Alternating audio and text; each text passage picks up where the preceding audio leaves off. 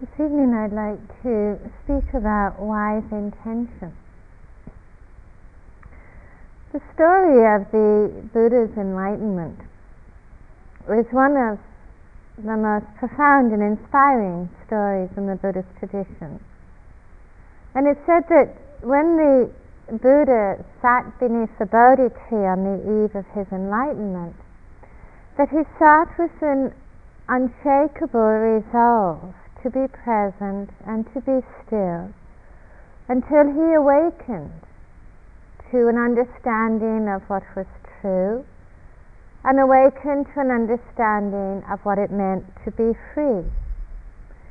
And during the passage of that night beneath the Bodhi tree, in the story it said that Mara came to the Buddha in many different forms, assaulting him with temptations, attempting to turn Siddhartha away from his intention or to divert him from the intention that he began to sit with. And it said that Mara appeared with Mara, or the forces of delusion, appeared in the with promises of pleasure, that Mara appeared in the form of lust, in the form of greed, in the form of doubt, in the form of anger and hatred and fear. And as the story goes, the response of Siddhartha was not to resist, not to become agitated, not to become fearful, but that the response of Siddhartha was to say to Mara, I know you.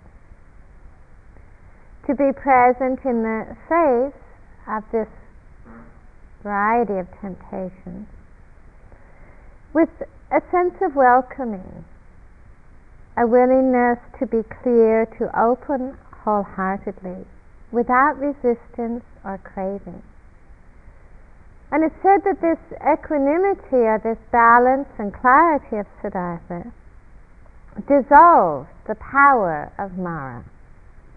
And as the symbology that is used is that the poisonous arrows of Mara, meeting with the unshakable resolve and commitment of Siddhartha, were transformed into flowers. Now this story of Siddhartha, it is a story of commitment. It is a story of vision. It's a story of very profound and clear intention. It is the very presence of these qualities of commitment and vision and clear intention that make this story of the Buddha's awakening into a very timeless story, a story that continues to inspire many of us. This story of Siddhartha, it is also, I think, a universal story. It is not just a story that occurs only in the Buddhist tradition.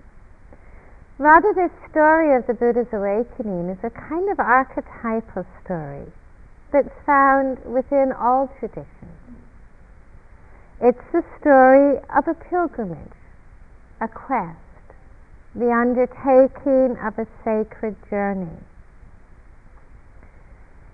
Sometimes I think it's helpful to reflect on how very, very different this story of Siddhartha's awakening would be if it was missing or devoid of these qualities of commitment and vision and clear intention. Imagine if we had passed down to us in this tradition a story where Siddhartha was kind of wandering around India, sort of confused, and happened to come across a Bodhi tree and was feeling kind of worn out and decided to sit down a while and hang out as long as it wasn't too hot and there weren't too many mosquitoes, and that he brought with him, a picnic in case he got hungry, and sort of said, well, I'll sit here as long as my knees don't hurt, and if any of these things happen, I'm going to give up and go back to the palace and continue partying. The entire Buddhist tradition, of course, would need to be rewritten. Our entire approach to meditation would also be rewritten. Gaia House meditation room would feature beds and reclining seats, and 5 or 6 meals a day, and everybody would have a nice hot water bottle that came with their cushion. This element of intentionality and renunciation and clarity, and somewhat simplicity, is a part of the pilgrimage story. Now, when we come on retreat, when we come into a meditation center, we are very often invited to look upon this time as entering into a sacred space. In this particular space, each one of us is making our own pilgrimage, undertaking our own journey. In many ways, we are walking in the footsteps of the Buddha. It doesn't imply in any way that our journey will be exactly the same or should be a replica of the journey of Siddhartha, the journey of the Buddha. When we come into this space, we come with our own stories, our own histories. We come with our own aspirations and ideals, which are somewhat unique to each one of us. Yet in our journey, there are some very parallel themes that we share with each other, that we share with everyone else who has ever undertaken a journey of questioning and exploration. Probably very few of you, if any of you, ended up here at this time by accident. Most of us come to meditation and to make a journey out of a sense of heartfelt longing and aspiration and intuition that guides us. Most of us come to undertake a path out of a longing to find the end of suffering and conflict and separation, out of a longing for peace and understanding and freedom. Most of us enter into a path because we are looking for a way to let go through wisdom and compassion of the causes of suffering and sorrow, and looking for a way to nurture through wisdom and compassion the qualities of heart and mind that lead to freedom and oneness. In the story of Siddhartha, the Buddha was visited or assailed by the power and the forces of Mara in the guise of the various obstructions and hindrances, all in the space of one night. And those obstructions and hindrances were dissolved in the same night by the power of his vision and the clarity of his intention. This is obviously a story of a kind of an ideal world. Now, we may find that our hindrances actually last a little longer than one night. The hindrances in the Buddhist tradition are called obscurations. Obscurations of mind. Greed, anger, resistance, fear, dullness, restlessness. All of these are called obscurations because they obscure our capacity to see clearly, our capacity to see what is. That they are forces of heart and mind that cloud our vision and that lead to confusion. They lead us to be lost in our meditation and in our lives. For many of us, the obscurations that we experience are repeat visitors. They return not just once, but again and again. But we also see very clearly in our experience that our obscurations are also not dissolved by willpower or by resistance or by agitation. We begin to understand more and more clearly the ways in which our own obscurations are going to be dissolved and are dissolved by clarity of intention, by vision, and by commitment. In meditation, as in our lives, it is very often wise intention that rescues us from being lost. If you have ever read many books from the Zen and the Mahayana traditions, you've probably read a whole number of stories where prospective students and disciples are made to stand outside the temple gates in the snow, before they're admitted into the temple to receive teachings, or how sometimes prospective students were sent to the kitchen to perform very lowly activities before they were ever permitted to receive teachings. Now, these stories are not intended to illustrate a kind of punitive approach to meditation, that we have to suffer before we're worthy of meditating. I think rather these stories are intended to portray for us the value of taking the time to reflect upon intention, upon what motivates us to practice, what moves us to practice. These stories that we hear from the Zen and other Mahayana traditions, they are also, I think, they're not just ancient stories, historical kind of anecdotes. And for myself, when I first went to practice and asked a teacher to teach me, he very clearly just said no and sent me away for a little number repeated over many times over a period of a couple of months, actually, on a daily basis. And then one day, when I went to ask him to teach me, he gave me a box of noodles, which was my symbol of acceptance, apparently. But of course, even that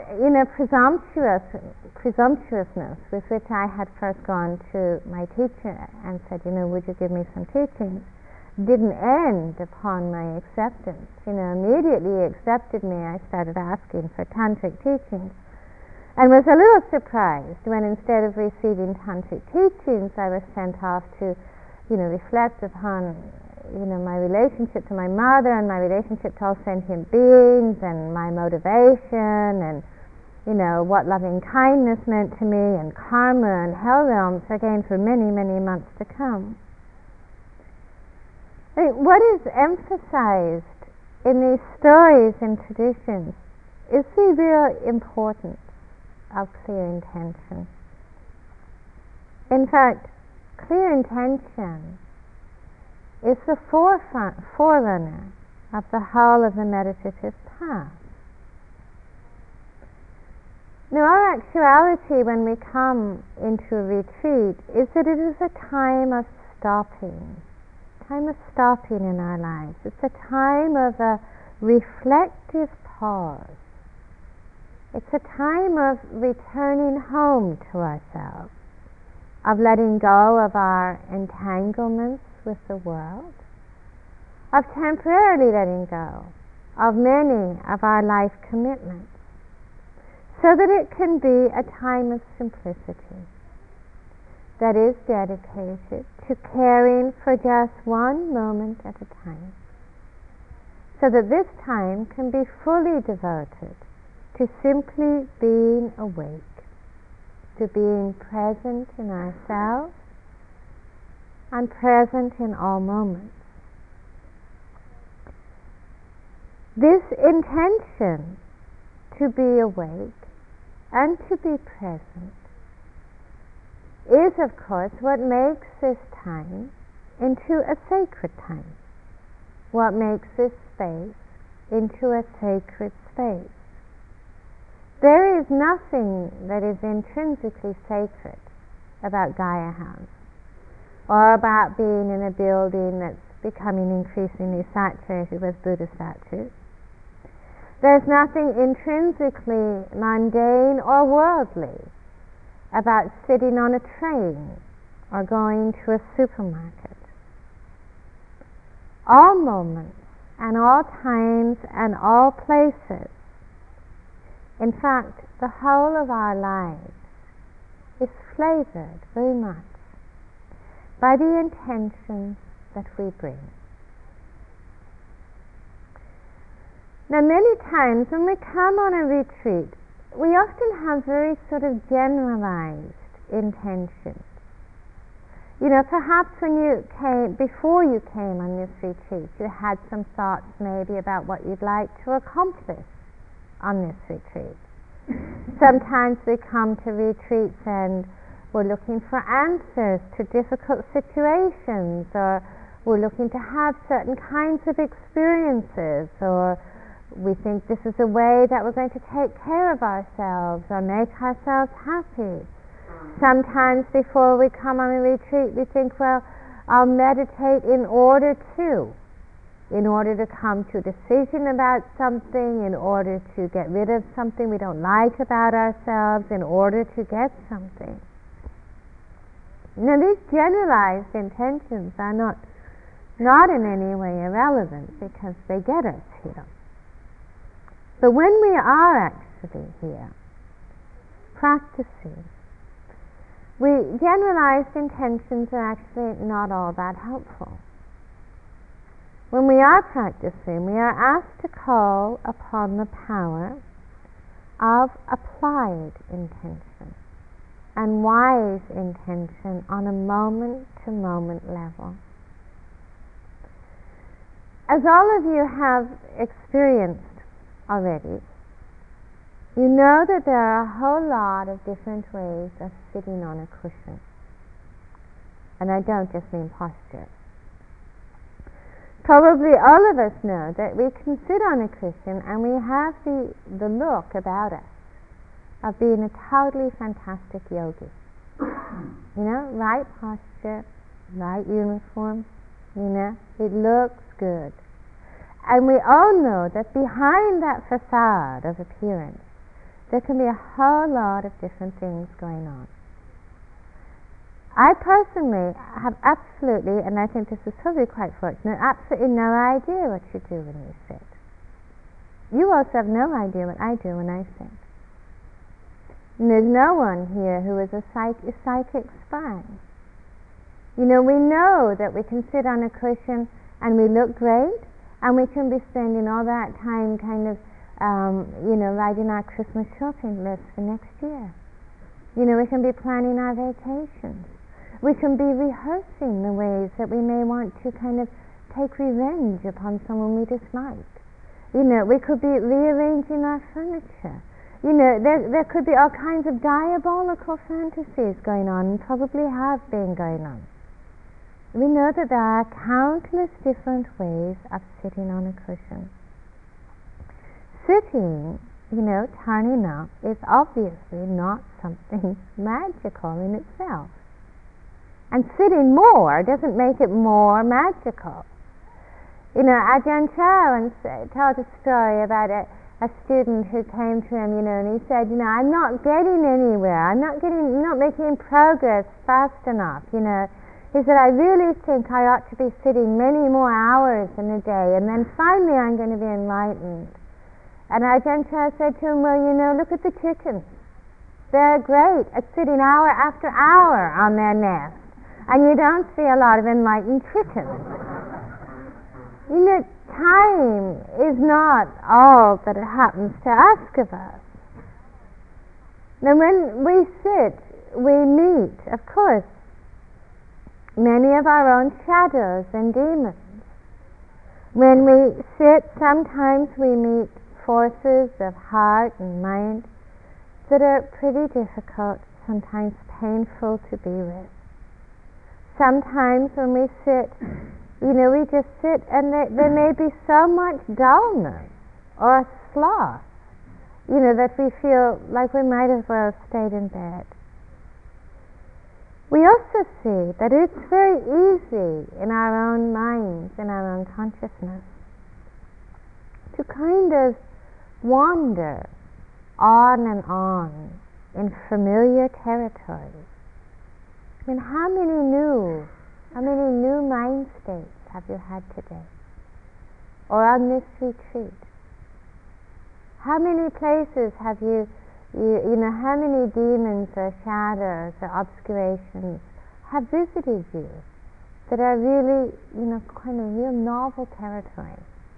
You say, I've never been here before, I've never been angry before, never been greedy before. What a revelation. We see how easy it is to kind of wander on and on in this territory that is so familiar to us.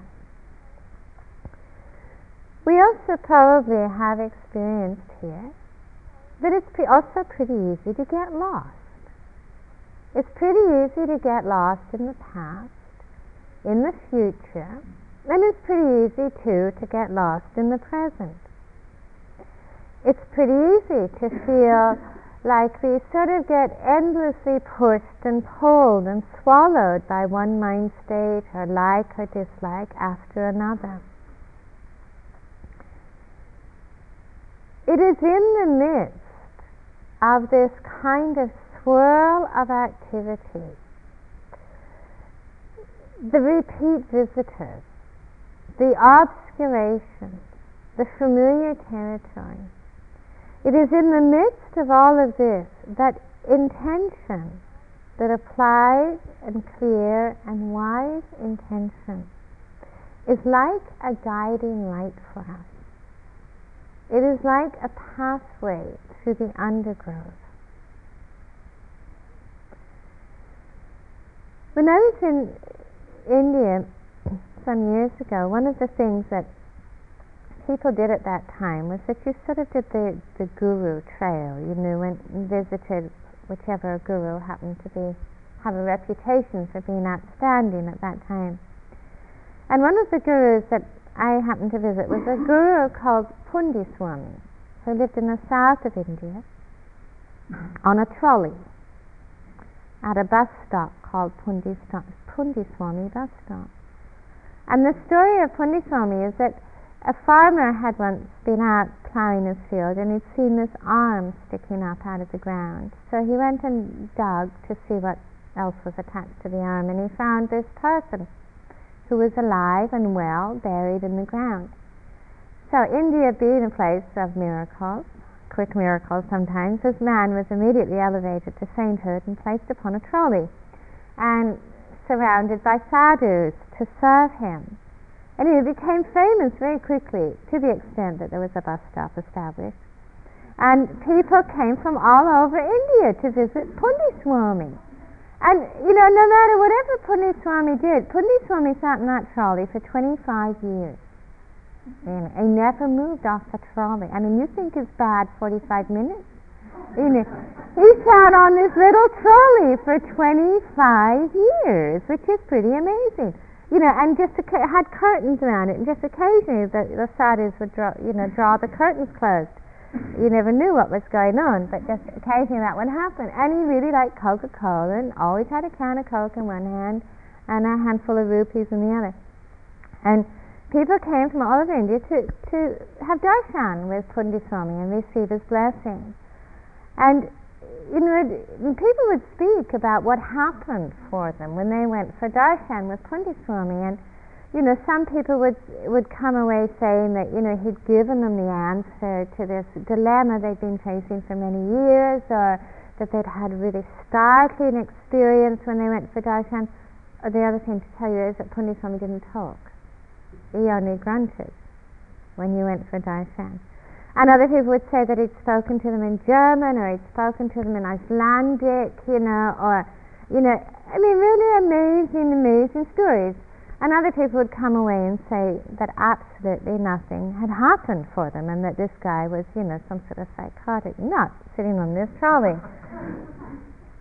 What became clear is that because Pundiswami actually was surrounded with so much kind of anticipation, that for most people, when they went to Pundiswami, they went with a tremendous openness of heart and mind, a tremendous willingness to be touched, and a very remarkable sense, a commitment to being present. Nobody wanted to have a wandering mind when they were having darshan with Pundiswami.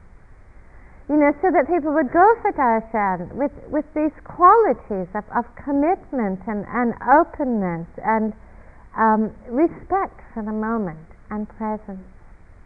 And for many people, even if nothing magical happened for them, this was their miracle. This was their miracle, to experience just one moment or a few moments of being present in such a way. That quality of openness, of course, is not found only in the world of saints and gurus in India. It is also found very much, many of you will know, in the world of a child.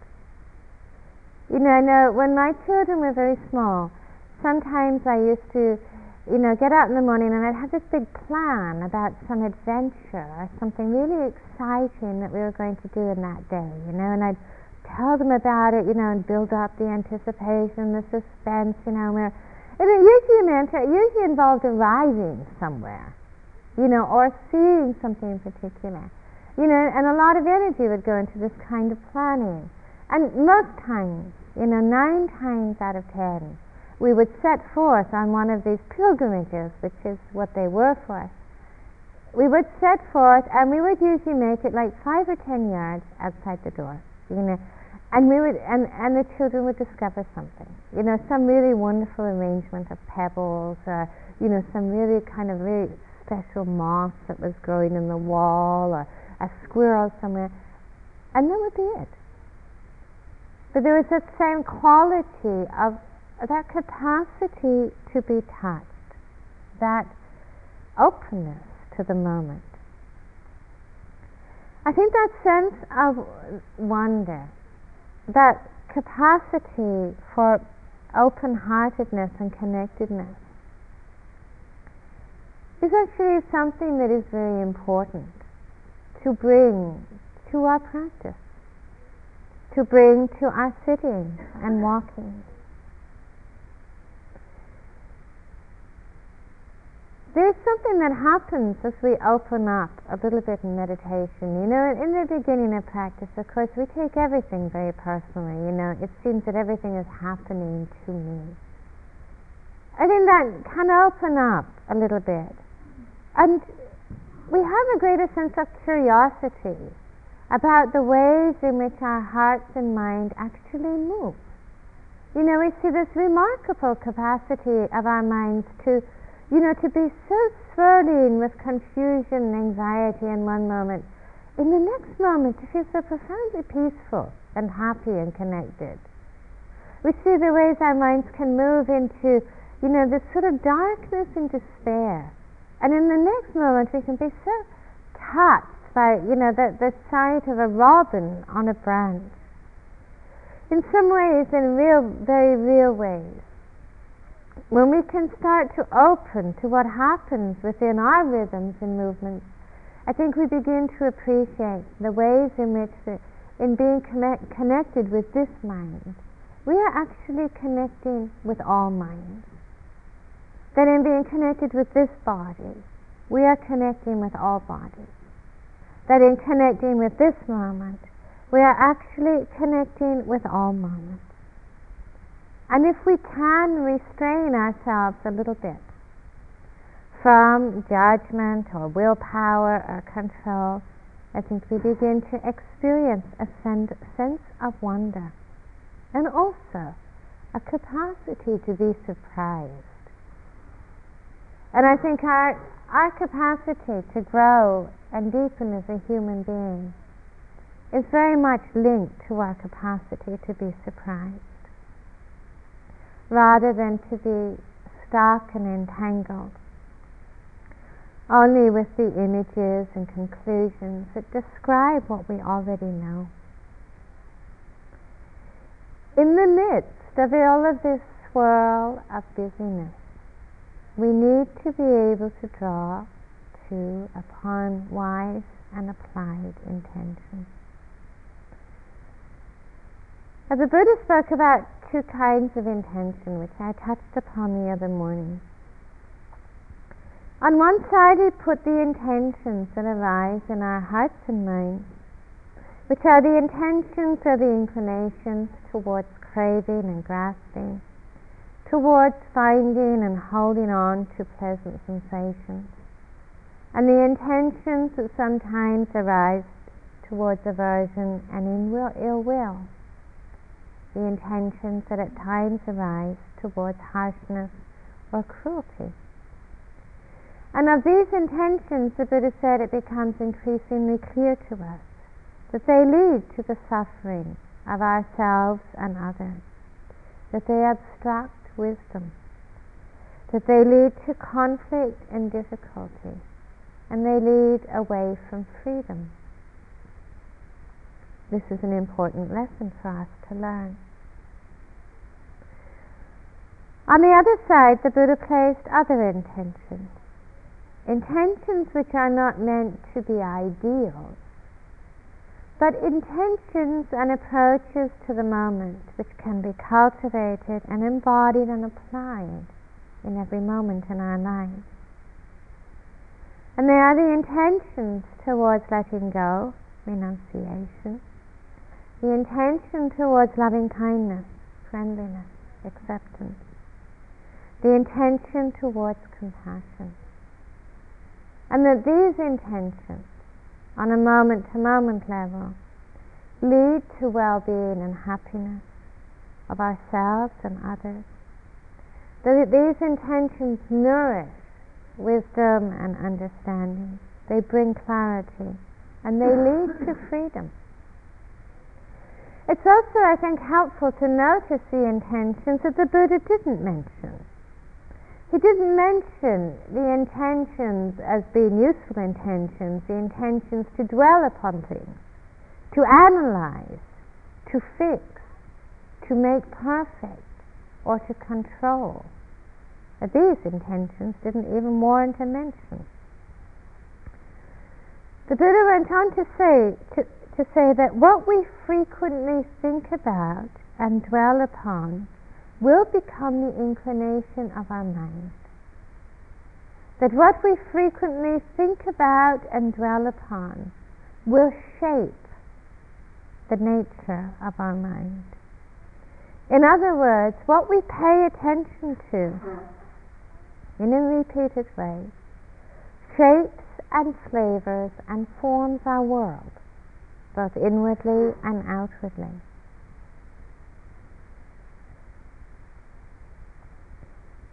Wise and compassionate attention is formed by wise and compassionate intention. Unwise attention is formed by unwise intention.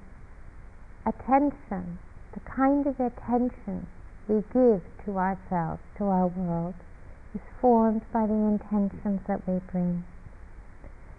This is something that is easy for us to see. There's a story of a rather cantankerous man who one day his axe went missing. And he looked everywhere for his axe and couldn't find it. What he saw instead was his neighbor's son. And immediately the thought arose in his mind, he has something to do with my missing axe. And the more that he looked at the child, the more the child looked like a thief, seemed to walk like a thief. Seemed to move like a thief. The man became convinced this child indeed had stolen his axe. And then one day, of course, he found his axe. His neighbor's child looked just like any other child. I think in our own experience we see the truth of this, the way in which our world is formed by the kind of attention we bring, by what we pay attention to, and the way in which that attention is formed by the intentions we have. Take as an example, the classic example of course, the yogi on the cushion. Now maybe we see someone on this retreat that we think we like. We've never met them, but we think we like them. They look like the kind of person we'd like. Their appearance, the way they practice, they just look like a very likable person.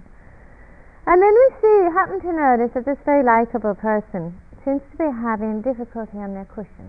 Maybe they're fidgeting quite a lot and moving around a lot. And we feel so concerned for them. We're worried about them. We're worried about maybe they've got a sore back, or their knees are hurting. We might even think we might want to offer them another cushion, or, help them out in some way. We really feel very concerned about them. And take another yogi on a cushion. Someone who we think we dislike. They're really not very pleasing to us. Right from the first day of the retreat, we were displeased, as a matter of fact, with this person.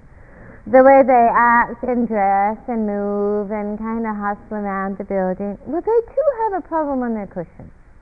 They're fidgeting too. They're also restless. Are we concerned? No. We say, what a schmuck. Why can't they sit still? What's their problem? Another way of disturbing me. It's two similar situations.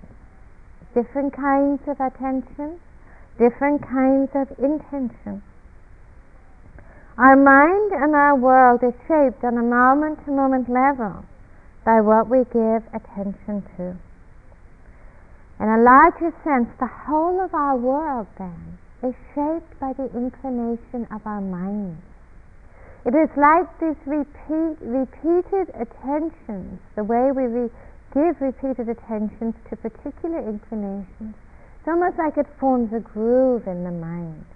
Sometimes we're faced with really glaring examples of this. You probably met people, in your world, are kind of professional complainers. No matter what happens, no matter what situation they go into in their life, could be the most idyllic situation, they find something to complain about. The table linen's creased, or that person's nice butt, or this is a pretty neat place, but, this kind of professional complainer.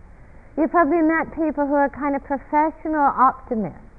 You could be on your deathbed and they'll say, well, every cloud has a silver lining, and I'm sure it'll be a better day tomorrow, Just like you meet professional pessimists, you sneeze and they tell you, maybe you're coming down with sinus cancer, or something of this nature, The way in which the mind picks up these grooves, through these inclinations of repeatedly giving attention in particular ways. Now sometimes, or many times, we have a question, are we even aware of the intentions that lie behind our thinking? Are we even aware of the intentions that lie behind the ways in which our attention actually settles? Often very not. Sometimes instead, we may feel that we have very little choice in the ways in which our hearts and minds actually move. Isn't this true? Think about the thoughts you have today. How many did you choose? Think about sometimes the words that come from our mouths. That kind of direct link between our tongues and our conditioning, in these words spout forth, Often we feel, that's not what I wanted to say. Often the ways in which we act or react, often we feel that we have very little choice, but that we often do feel instead that our thoughts and our words and our actions and our choices in many ways seem to be drawing upon a kind of almost bottomless well of conditioning from the past, from past experiences, feelings, memories that have shaped and are shaping the way that we see and think and feel in this moment. Now, I think without awareness, this sense of having very little choice, of being rather choiceless, is sometimes very real. And we can have these long histories that seem to kind of reinforce these kind of grooves in the mind. Sometimes histories that began before we were even born. We say, well, yes, I'm a pessimist. I come from a long line of pessimists. I'm an optimist. Well, I've got generations of optimists behind me. Complainer, well, my grandmother complained, and then my great-grandmother complained. We feel we have all this history that reinforces this sense of choicelessness. Now, in meditation, as we deepen in clarity and understanding, there's a movement that takes place. And that movement, one way to describe it, is that it is a movement from choicelessness to choice to another kind, another quality, another dimension of choicelessness again. What happens as we practice is that instead of immediately acting upon or believing in or consenting to the variety of thoughts and feelings and memories that arise, that are backed by a weight of conditioning, instead of immediately responding or consenting, we learn to pause a moment. We learn to be still for a moment, to attend to this moment. This is what we are doing in our practice. Instead of feeling so blindly compelled to be pushed and pulled by this conditioning, we come to know it more clearly. In the light of attention, we begin to see with wisdom as these thoughts and feelings arise. Part of that seeing with wisdom is beginning to see what it is that causes harm to ourselves or others, what it is that leads to conflict and difficulty, and what it is that leads away from freedom. In that moment of pausing, of being a little bit more still, also a little bit of space begins to open up. And with that space that opens up, there is also a greater sense of possibility and choice. Perhaps we see more clearly a wiser way to be in this moment. What actually leads to freedom? What leads to clarity? What leads to happiness and well-being? We begin to see that more and more clearly.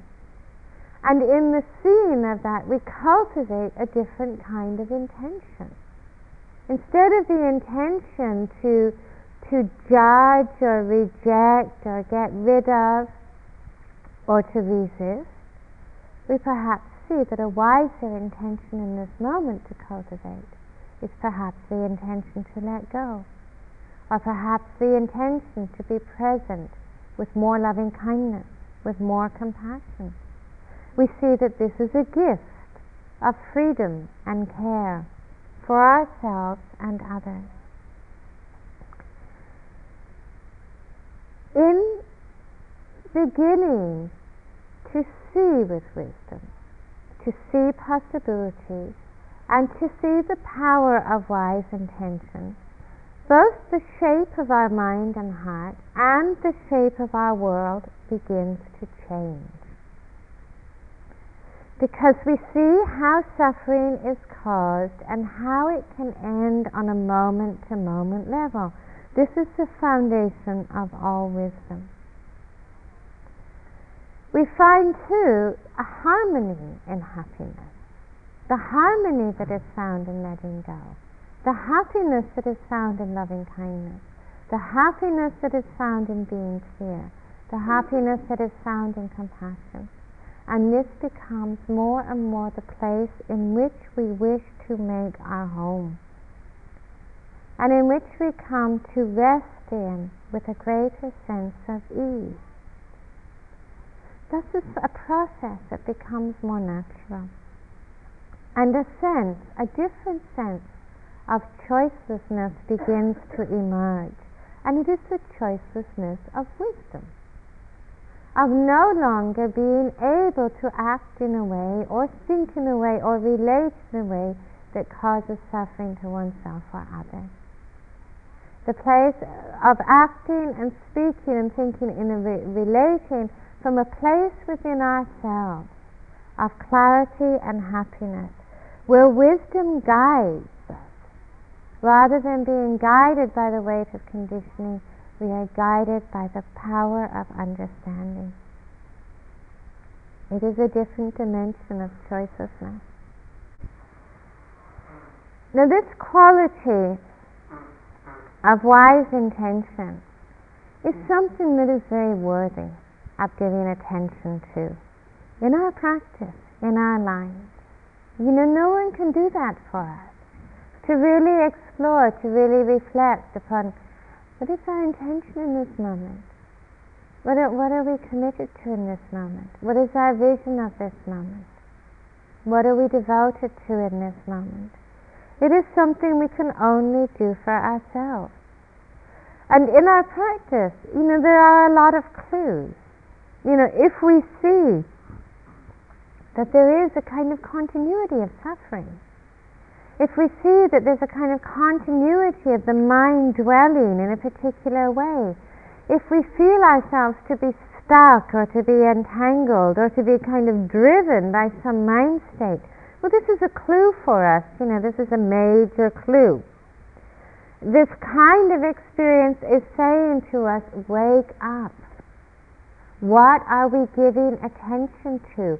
What is forming our world in this moment? And what kind of intention is present in this moment? Is it wise or is it unwise? And unwise doesn't mean that that the contents of our minds are bad or wrong. It doesn't mean that. Unwise doesn't imply bad or wrong. Unwise means something is unwise because it leads to suffering, because it leads to disharmony, it leads to disconnection. Those moments of feeling entangled are also moments of questioning and exploring what quality of attention and what kind of intention would make a difference in this moment, would lead to well-being and freedom. Bowing is very big in the Zen tradition. Sometimes in Zen retreats you bow to begin a sitting, to end a sitting, you bow to each other, you bow to the meditation room. And as one monk explained, bowing is not bowing to someone or bowing in front of someone. But in bowing, there is a bowing to the Buddha nature in all moments and all things. Suzuki Roshi once said, "In your big mind, everything has the same value. There is no distinction between heaven and earth, between teacher and disciple. Everything is Buddha. You see something, you hear a sound, and there you have everything, just as it is, giving to each thing the same respect given to a Buddha. Here there is Buddhahood. The Buddha bows to the Buddha, and you bow to yourself. This is the true bow." Now I feel that when we approach our meditation and our lives with a commitment to wakefulness and a willingness to learn and a commitment to being present and seeing clearly, then we are bowing in welcome. When we approach our lives and our practice with the intention towards loving kindness and compassion and letting go, we are also bowing in welcome. The meditation practice in itself, it is not something that is intrinsically magical, but there is something that is deeply magical that takes place when we approach our practice and each moment with these intentions towards loving kindness, compassion, and renunciation. Because this shapes our world.